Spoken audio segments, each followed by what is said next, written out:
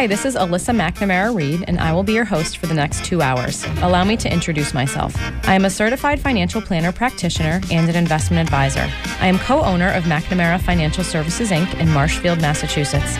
McNamara Financial is a federally registered investment advisor, and by my definition anyway, is a true family business. We work with clients like you every day, regular people that need help making sound financial decisions, or people that want one less thing to worry about. I work with clients for a fee based on assets that I manage, or an hourly or flat fee for creating financial plans. I am not compensated via commissions unless I have the pleasure of helping someone with their insurance needs. There are some things worth paying for, and perhaps a lifetime of financial security is one of them.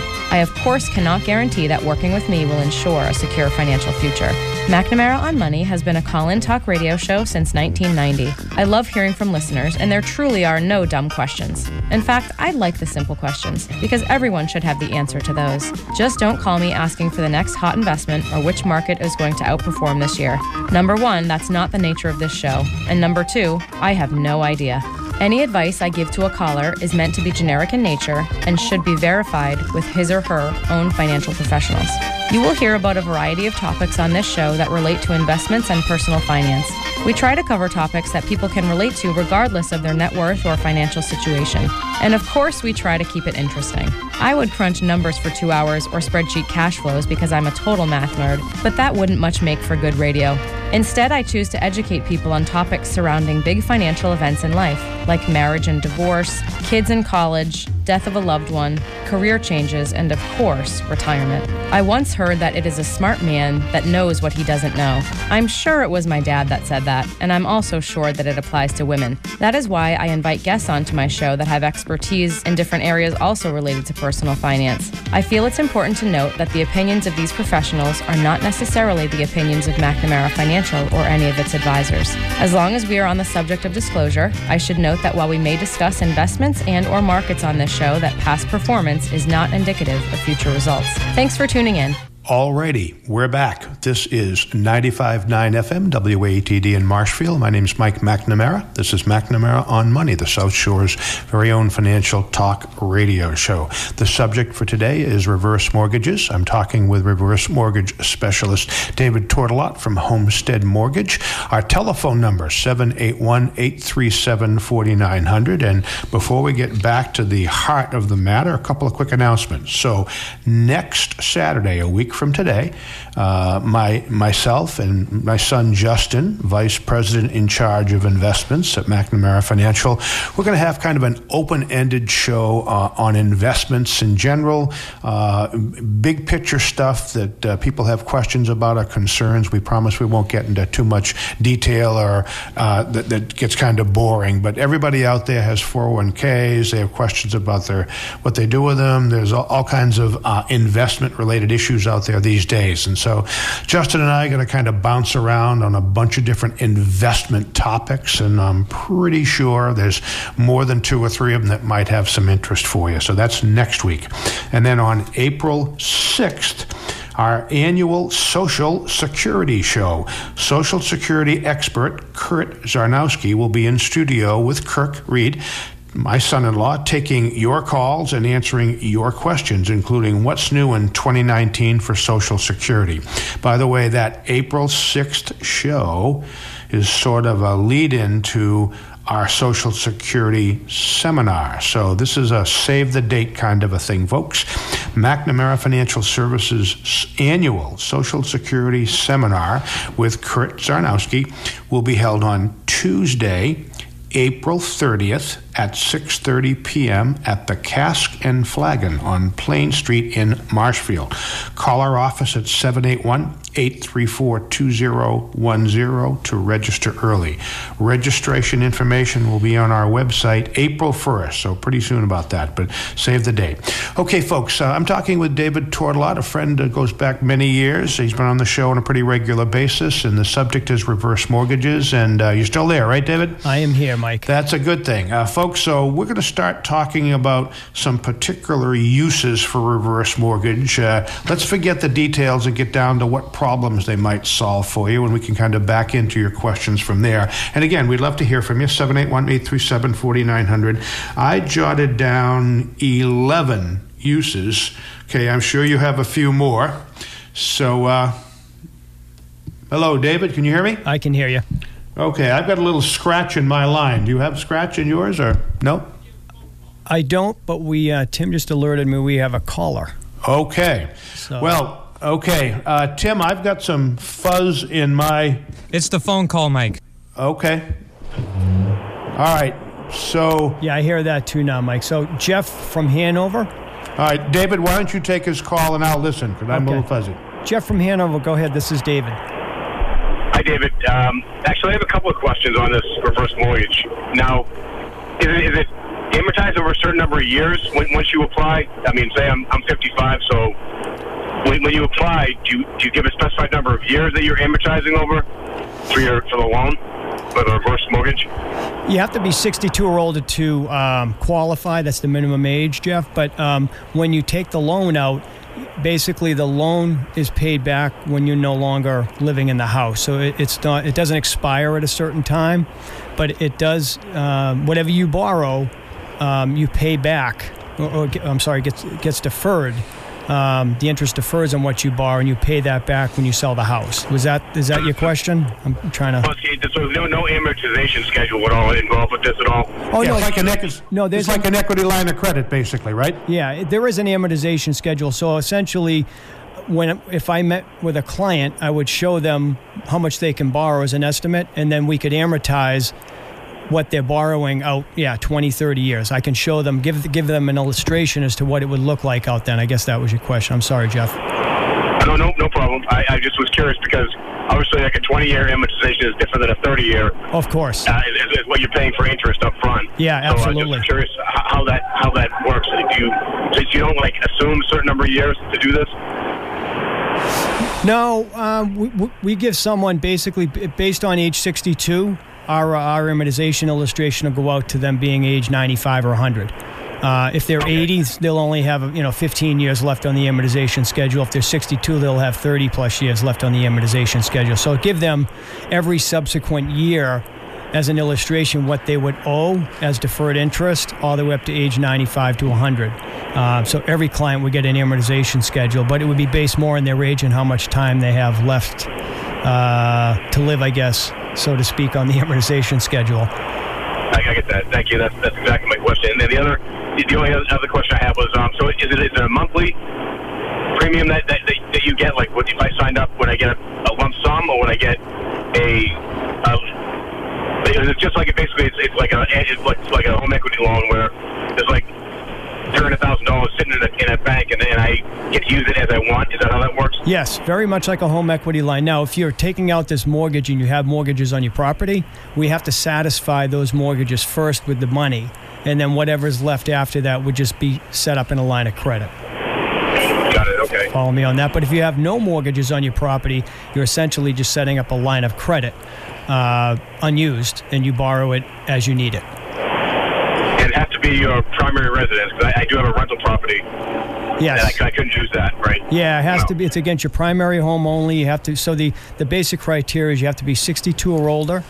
It has to be a primary home, and I would say roughly on average you have to have about 50% equity built up in the house. So you don't have to be mortgage free, but you have to have at least about 50% equity in the property after any liens that you have on it currently. Okay, that makes sense. Okay, those are my two questions, and you answered them perfectly. Thank you very much. Thanks, Jeff, for calling. All right, thanks. Hey, David? Yes. Real quickly, he raised a good question. So one of the changes that they kind of made when they tightened up reverse mortgages is that they actually added some underwriting requirements because they didn't have any of those before. Could you just take a couple minutes to explain that before we get into some of the uses? Yeah, what you're referring to is what HUD calls financial assessment. All that really means is we look at income and credit now.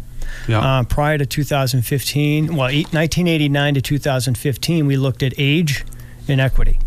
We never looked at income, and we never looked at credit, and that was a HUD guideline. That wasn't a bank guideline. So what happened was, Mike, and what caused them to come up with these new guidelines is folks that were I don't want to call them desperate, or maybe they just had low income. Pretty close. Yeah, they were desperate borrowers. Were doing these, and there wasn't any guidelines in place to underwrite them income-wise or credit-wise. And what would happen is they would set these reverse mortgages up, go through the money very quickly, and then it would put them in a position where they've used up their reverse mortgage money. They don't have to sell the house and move out as long as they're paying their taxes and insurance on the property. Then the bills were coming in, and they had to pay those bills with their fixed income again. And what they were doing is falling behind on property taxes and insurance. And the percentage really, when this really came to a halt, was about 10% of borrowers that took out reverse mortgages were in default on their property taxes and homeowners insurance. So in this world, Mike, the banks, HUD does not allow any liens to show up on the title after they do the reverse mortgage. So the banks would have to pay those bills for the borrower. You know, if they missed a quarterly tax bill, they'd have to pay it and then call the borrower and work out a payment plan with them. So the banks put a lot of pressure on HUD and said, hey, listen, we should be looking at income, because not every borrower should qualify for a reverse if their income's very low, because it just can't help everybody. There are some people that just unfortunately can't be helped. So now what we do is, when we sit down with a client, is we look at their income, and really it's just, to keep it really simple, we take their monthly income, we back out their property-related charges like property taxes, homeowners insurance, flood and upkeep. Yeah, and utility. There's a utility charge that HUD has we put in place. So we back that math out of their monthly income, their Social Security, whatever it is. And HUD just says they need to have a certain dollar amount left over for them to qualify for getting this loan. And then the next thing we look at is a 2-year window. So we back up from March 2019 to March 2017, and we look on the credit report to see if there's been any derogatories, bankruptcies, late mortgage payments, and they do allow for some things and some late payments. So now we do look at income and credit, but it's not like we're looking at income and credit on a traditional mortgage where they're using a debt-to-income ratio, and the income determines how much you can borrow. It's really just to make sure HUD doesn't want seniors doing these loans for a short-term period. They want it to serve them longer term. Yeah, and they want people to be able to keep up their property and pay their taxes, and so that property maintains its value. You probably don't know this, but there are some scary parallels to the way that the government structures college loans for parents, by the way. Yes. There are no underwriting requirements for college parent plus loans. Wow. And anybody breathing can borrow the whole cost of a year's worth of education times 4.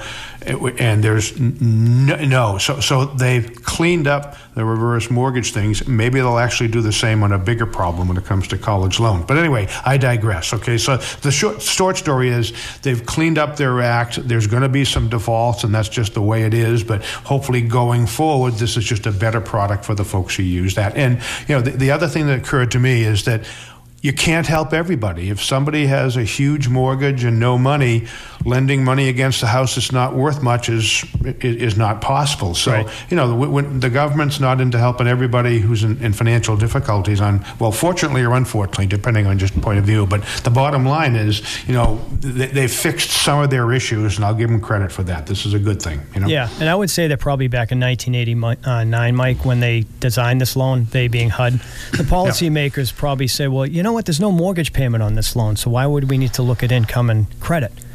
So, but a mortgage payment, my mortgage payment is probably a third of my other costs that I have in addition to my mortgage payment just to live. Yep. So, that I think that kind of caught up to them too. Yeah. All right. So let's get started. By the way, folks, this is a call-in talk radio show. If you have a question about reverse mortgages, this is your special day. Our telephone number is 781-837-4900, and we'll take any call that has a question or comment about reverse mortgages. Interesting stuff we're talking about, and we're about to kind of get into some of the uses. So, David, there's a laundry list here. Where would you like to start? Let's start with what I believe to be the most popular way people use reverse mortgages, and that is they take out, they carry a traditional mortgage, let's say, and these are folks that are going into their retirement. So they have a mortgage for some reason still, and it's the payment, the ongoing fixed payment is becoming burdensome. So they look at doing a reverse mortgage. So they take the traditional mortgage they have, they refinance that into a reverse mortgage, so they still have a mortgage, but they don't have a payment anymore. So that gives them relief going into retirement, so they don't have an ongoing fixed monthly mortgage payment. That's one way of doing it. Another way of doing it is very similar, same concept. They refinance their traditional mortgage into a reverse mortgage, but they say, we're going to continue making the payment we were making on our traditional mortgage on this new reverse mortgage because we don't want the interest to defer, and we can afford to do that. However, as we know, a reverse mortgage has no monthly mortgage payment obligation ever. So, but you can make payments. There's just no set amount. So this gives someone the opportunity, let's say, for example, we're in a good stock market, okay, and their money under management is doing well and their income's okay. They're basically refinancing into this reverse mortgage just to give them the flexibility of, in the future, if markets turn for the worse, they can then stop voluntarily making the payments. Or anything else bad happens. Yeah, anything else bad. It just gives them, you and I both know you can't skip a payment whether the markets are good or bad on a traditional mortgage. You could be at risk of foreclosure. So it's a strategy where they say, hey, let's get out of this regular traditional mortgage. We'll still make the payment because we don't want the interest deferring. But if things turn for the worse, we don't have to make a payment. And we can turn it on and off whenever we want to. So it's a good strategy in that regard. So it's either folks do it because they're never going to make a payment and they just need that extra cash flow, or some folks do it as a strategy to say, hey, we're able to turn the faucet on or off whenever we want. And the good news with that second strategy, Mike, is that when you make payments on a reverse mortgage, what happens is it creates a line of credit balance that becomes available. So that's an interesting thing, because as you pay down a reverse mortgage, whatever you just paid down now becomes available to borrow on your line of credit in the future. Okay. So, and what that does is that builds up while they're making those payments, right? Maybe a year that follows a good stock market. They make payments on it. So when the stock market turns, they can stop making payments, but it creates a little bit of a buffer asset within their house in that line of credit, because they've been making payments, so that when markets turn for the worst, they have this buffer behind the scenes. Yeah, some peace of mind. When I put on my certified financial planner practitioner hat, this all makes sense that people would do that. So let me kind of give you a little background. So, sure. Generically speaking, I know you're not thinking about retirement yet, probably, David. Maybe you are. But generically speaking, on average, and by the way, there's no one size fits all, people need to reduce their retirement living expenses by somewhere between 25 and 35% to line up with their lesser income in retirement and whatever their nest egg is, sort of a thing. So figure 25 to 35% reduction in expenses, okay, is like an average number. Well, if you take a look at the principal and interest payment that people have on their mortgage, guess where that falls? Yes. For a whole lot of people. It falls within that 25 to 35% range. So, right. Goal number one is to not have a mortgage when you retire, folks, to have it retired when you are. But if you do, for a bunch of reasons, and many people do, have a mortgage that's going to extend, beyond your retirement, maybe you'll be able to pay it and go away, or maybe you won't. But that just makes so much sense. I mean, to get rid of the principal and interest, you're still going to pay the taxes and insurance, folks. That's but the correct. Principal and interest, yeah. So for folks who aren't able to have their mortgage retired when they are, and unfortunately that's becoming a larger percentage of retirees, that makes sense that it would be the biggest use for this, to kind of line things up so people could be okay. But they have to remember they're going to be in that house forever, because if you plan on selling it after 10 or 15 years, that accrued interest will surprise you, and it might not. So really, the best way to use this is to stay in the house for absolutely ever. Yes. If you're thinking you might sell it somewhere down the line, folks, I wouldn't go into it that way. Yeah, you okay with that statement, David? Yeah, that's a key question when I sit down with folks. There's two key questions I ask them. The first thing I say is, why are we here today together? Why are you looking to a reverse? And I listen to the story, what problem they're trying to fix. And then the second thing I'll say is, do you plan on staying in this house long term? And if they say yes, I say, well, long term being forever or 5, a 10-year, 15-year span of time. So the answer to that question is key. The other question I ask is, are you hell bent on this home being your legacy to pass on to your children? Yeah. Meaning, do you want all of the money to pass on to them, regardless of what your situation is? If they say yes, I might have an opinion on it, but I respect it. And so I would say, I don't think you should do a reverse mortgage. There's too many variables. I don't know if you'll be able to have your legacy left behind, so I wouldn't consider this. And these strategies, I just like to throw this out and be upfront and honest with people. Yep. You're right. These strategies are only going to work at their maximum benefit if you plan on staying in the house long term, because you got upfront costs, and again, these are expensive, and you get ongoing deferred interest.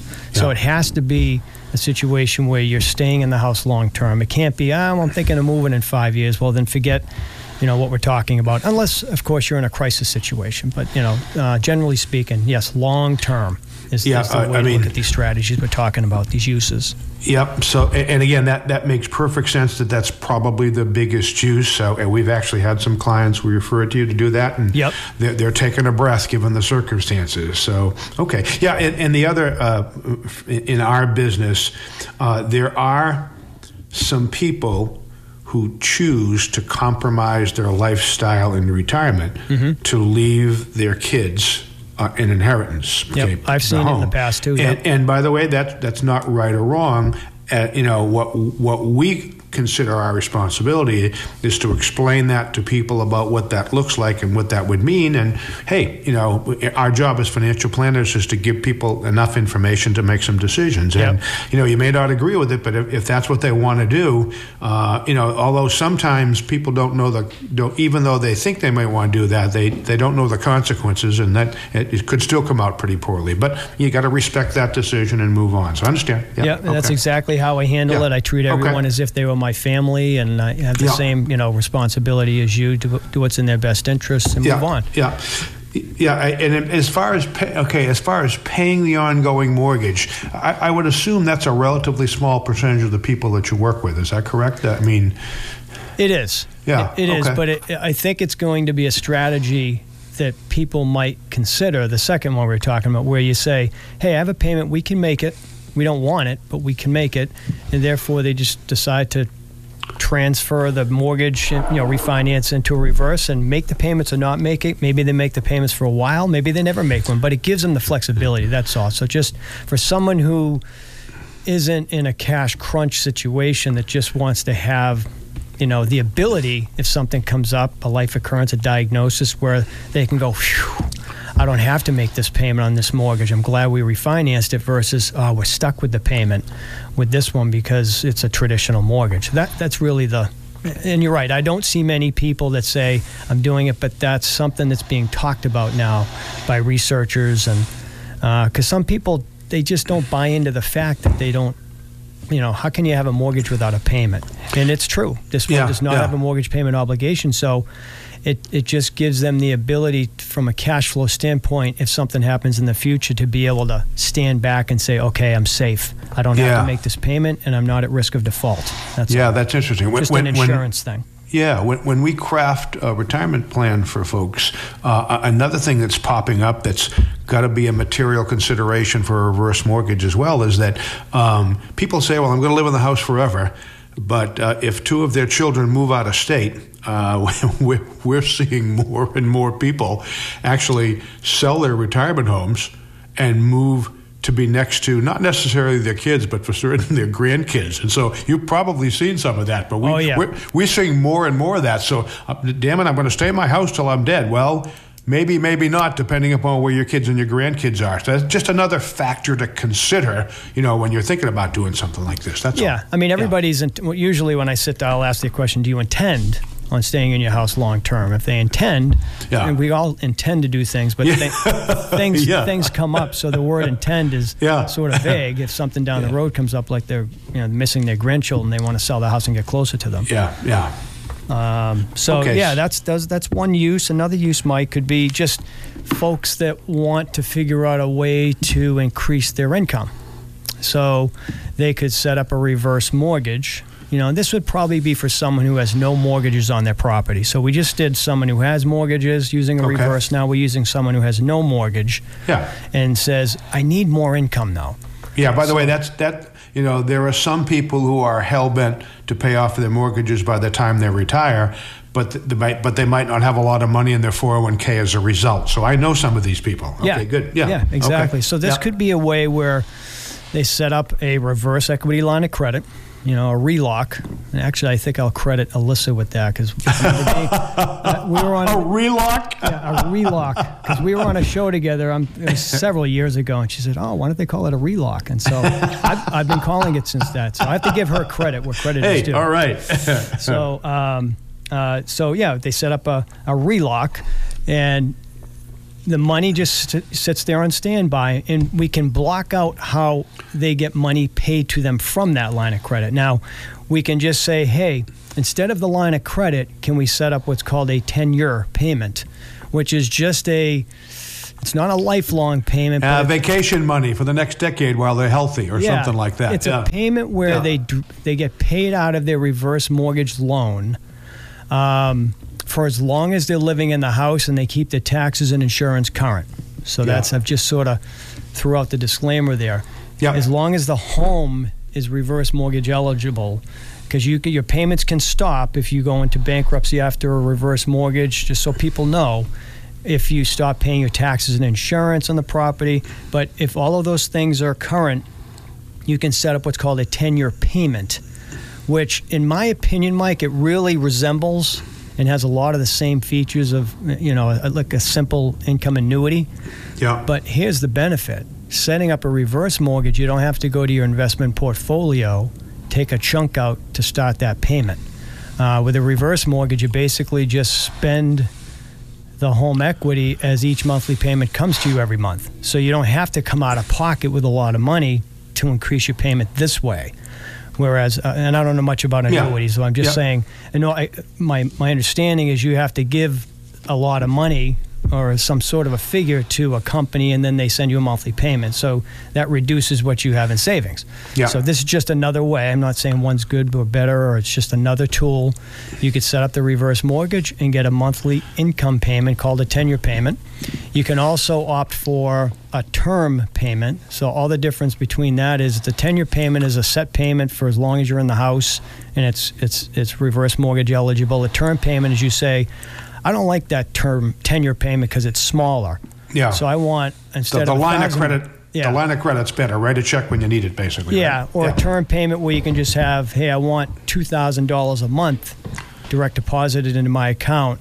The 10-year payment was only $1,000, so I need a little bit more than that. So I want $2,000, and maybe that's set up for 15 years. And then once you deplete the reverse mortgage loan, so you can kind of determine when that depletes. Or you just set up the line of credit and take the money as you need it. It's really just a draw request form you use that comes in the mail every month, and you send it in, you request the amount you want, and they direct deposit it into your checking account or savings account of choice. Yeah. And that transfer happens within 5 business days, so it's fairly liquid. But the benefit of that line of credit, we can probably touch on this now, is when you set it up, a RELOC, a reverse equity line of credit, it grows income tax free. So, and right now it's growing at around 5% on average. So for someone who's, let's use an example, Mike, they have a $400,000 valued house, and let's say they're 70 years old, they might be able to borrow 50% of $400,000. That's the equation, 50% based on their age. So they got a $200,000 line of credit. They don't use it. Next year it's $210,000. It grew at 5%. And that $10,000 increase is not taxable because that line of credit is ultimately a loan. And Social Security does not identify loan proceeds as income. So it's not part of their adjusted gross income. So it's growing, and it's liquid, and it's unborrowed. So there's a lot of benefit to having that line of credit set up. And in my opinion, if folks want to stay in their house long-term, Mike, that's another question. They're entering retirement, and everything lines up perfectly. They should set it up earlier rather than later, because it gives that line of credit a longer period of time to grow. Maybe they don't want to even touch or think about this line of credit for 15 years. Better to set up a $200,000 line of credit when you're 62 than 72, because you've lost out on 10 years of growth, at 5% on the 200,000 versus going to set it up 10 years later. And start out of the gate with a much smaller line of credit then. So yeah, David, we're coming up in a break, and I want to continue on the equity line of credit, but I want to make a comment before we take a break. Getting back to the folks who would, who don't have a mortgage, who would use this for extra income, I'm going to make a generic comment. I've met and worked with many folks over the years, but there's a percentage of people who paid off their mortgage at the expense of building up their nest egg, okay? And those people, they could probably, because they got rid of their mortgage payment, they could probably survive in retirement, but probably not have much fun. And so I can imagine some folks who paid off the mortgage having this a reverse equity line of credit there available. And my guess is that a number of those folks would use it for some of the finer things in life that that they couldn't pay for vacations or gifts to grandkids or whatever. They could survive, and that income would probably be used for kind of fun things and rewarding things. Yeah. So just another way of looking at it. No, I have several clients that specifically took one out for that reason because their kids told them to do that. Because they're surviving, but it's not much fun in retirement, and what's the point, sort of a thing. Right. All right, folks, we're going to take a break. We'll be right back.